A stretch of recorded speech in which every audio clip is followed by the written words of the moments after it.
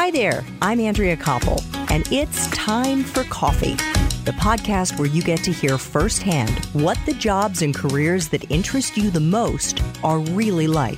Hey there, Java Junkies. Welcome to another K-Cup mini episode of Time for Coffee. By the way, K-Cups come in 3 sizes, single, double, and triple shots, or roughly 1 minute, 5 minutes, or 10 minutes in length. So if you don't have time to throw back an entire caffeinated career conversation, these K-Cup mini episodes of T4C can give you a quick caffeinated fix, whether you're on the go or you only have a few minutes to binge. So grab your mug and take a chug, because it's time for a caffeinated career DoubleShot K-Cup with my guest, Zach Willette. I'm kind of curious to hear how you have managed to prevent burnout other than your love of dark chocolate. Right. Dark chocolate is a help, but it is not, it will not heal you. It will only help you along the way. Yeah. So 2 answers come to mind. One, when I was a little tadpole chaplain in my internship, I was actually really hooked and emotionally sort of caught, not by the people, I should say not only by the people that I saw, but I got hooked by the people that I didn't get to see. So every day, my internship, for the time that I was going to be on my unit, I would get a list of, a census, a list of all the people who were there. And some of the nurses and doctors would help me prioritize and be like, on triage, they'd be like, this person could really use a visit. This person needs a visit, but they're at, getting a CT scan, come back in an hour, that kind of stuff. And I couldn't, of course, see everybody. And at the end of the day, I would really be like emotionally and spiritually just feeling so stirred up that I hadn't been able to see these people. And so my wise supervisor, my trainer, my educator, my helper people helped me come up with this ritual and I had to go really slow, Andrea, through the list and take a deep breath with every name of a person I saw, hold them for just a second, and then breathe them out. And then I'd go to the list of people that I didn't see. Same thing, every name, breathe it in, hold it for a second, and breathe it out, reminding myself in the breathing out that these people are in much bigger hands than mine. I'm not their savior. I'm just their chaplain. I'm just someone to accompany them along the way.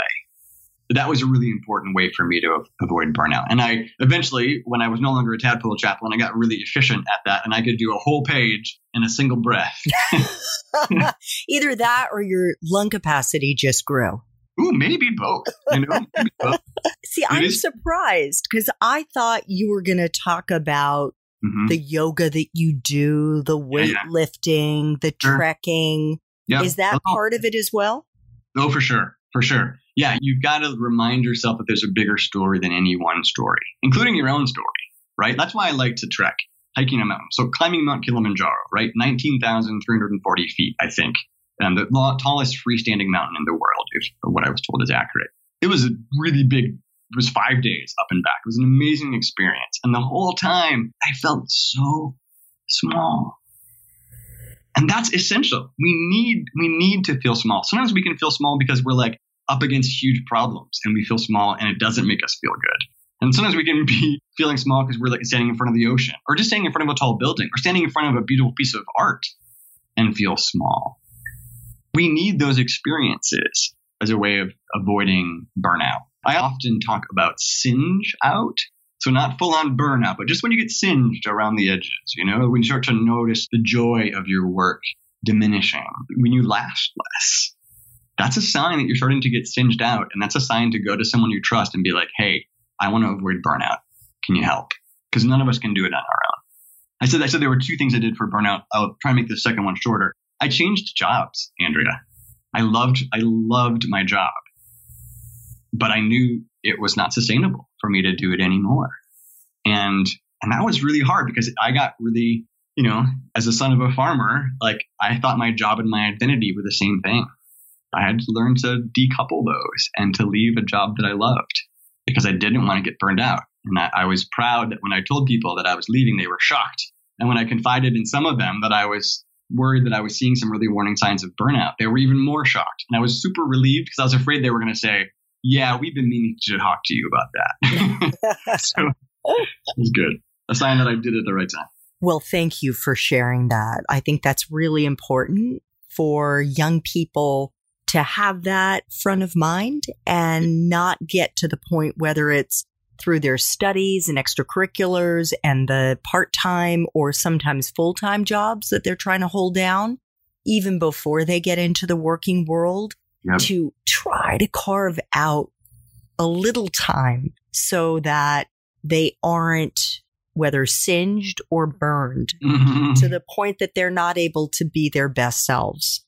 Yeah, it's so true. Like we live in a culture where we sort of, Brene Brown writes about this, we wear our exhaustion like a status symbol.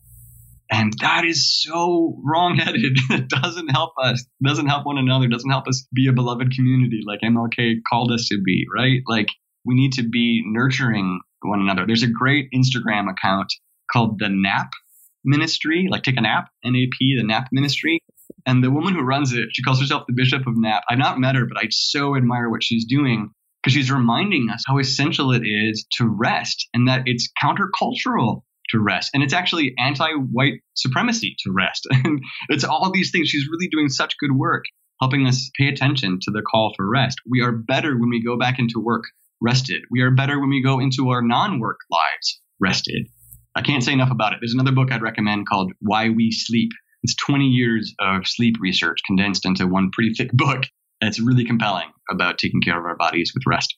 Definitely. There is also an episode of Time for Coffee. It's an interview that I did with a psychologist and with somebody who helps people prepare for taking standardized tests. And Dr. Bill Stixrud is the psychologist, and he talks about the research that is out there that documents how even missing one night of sleep, so for those of you who pull all-nighters, it's equivalent to drunk driving.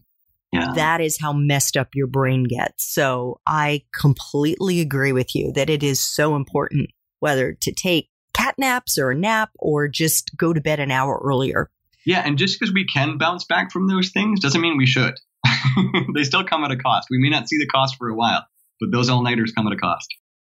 Thanks for tuning in to this K-Cup mini episode of Time for Coffee. If you want to listen to our entire caffeinated career conversation, please check out the show notes for this episode. Thanks so much for listening to Time for Coffee, where the professionals in the jobs that most interest you always have time to grab coffee 24/7, no matter where you live. I have one quick favor to ask you. Remember to rate, review, and subscribe to Time for Coffee. Thanks so much.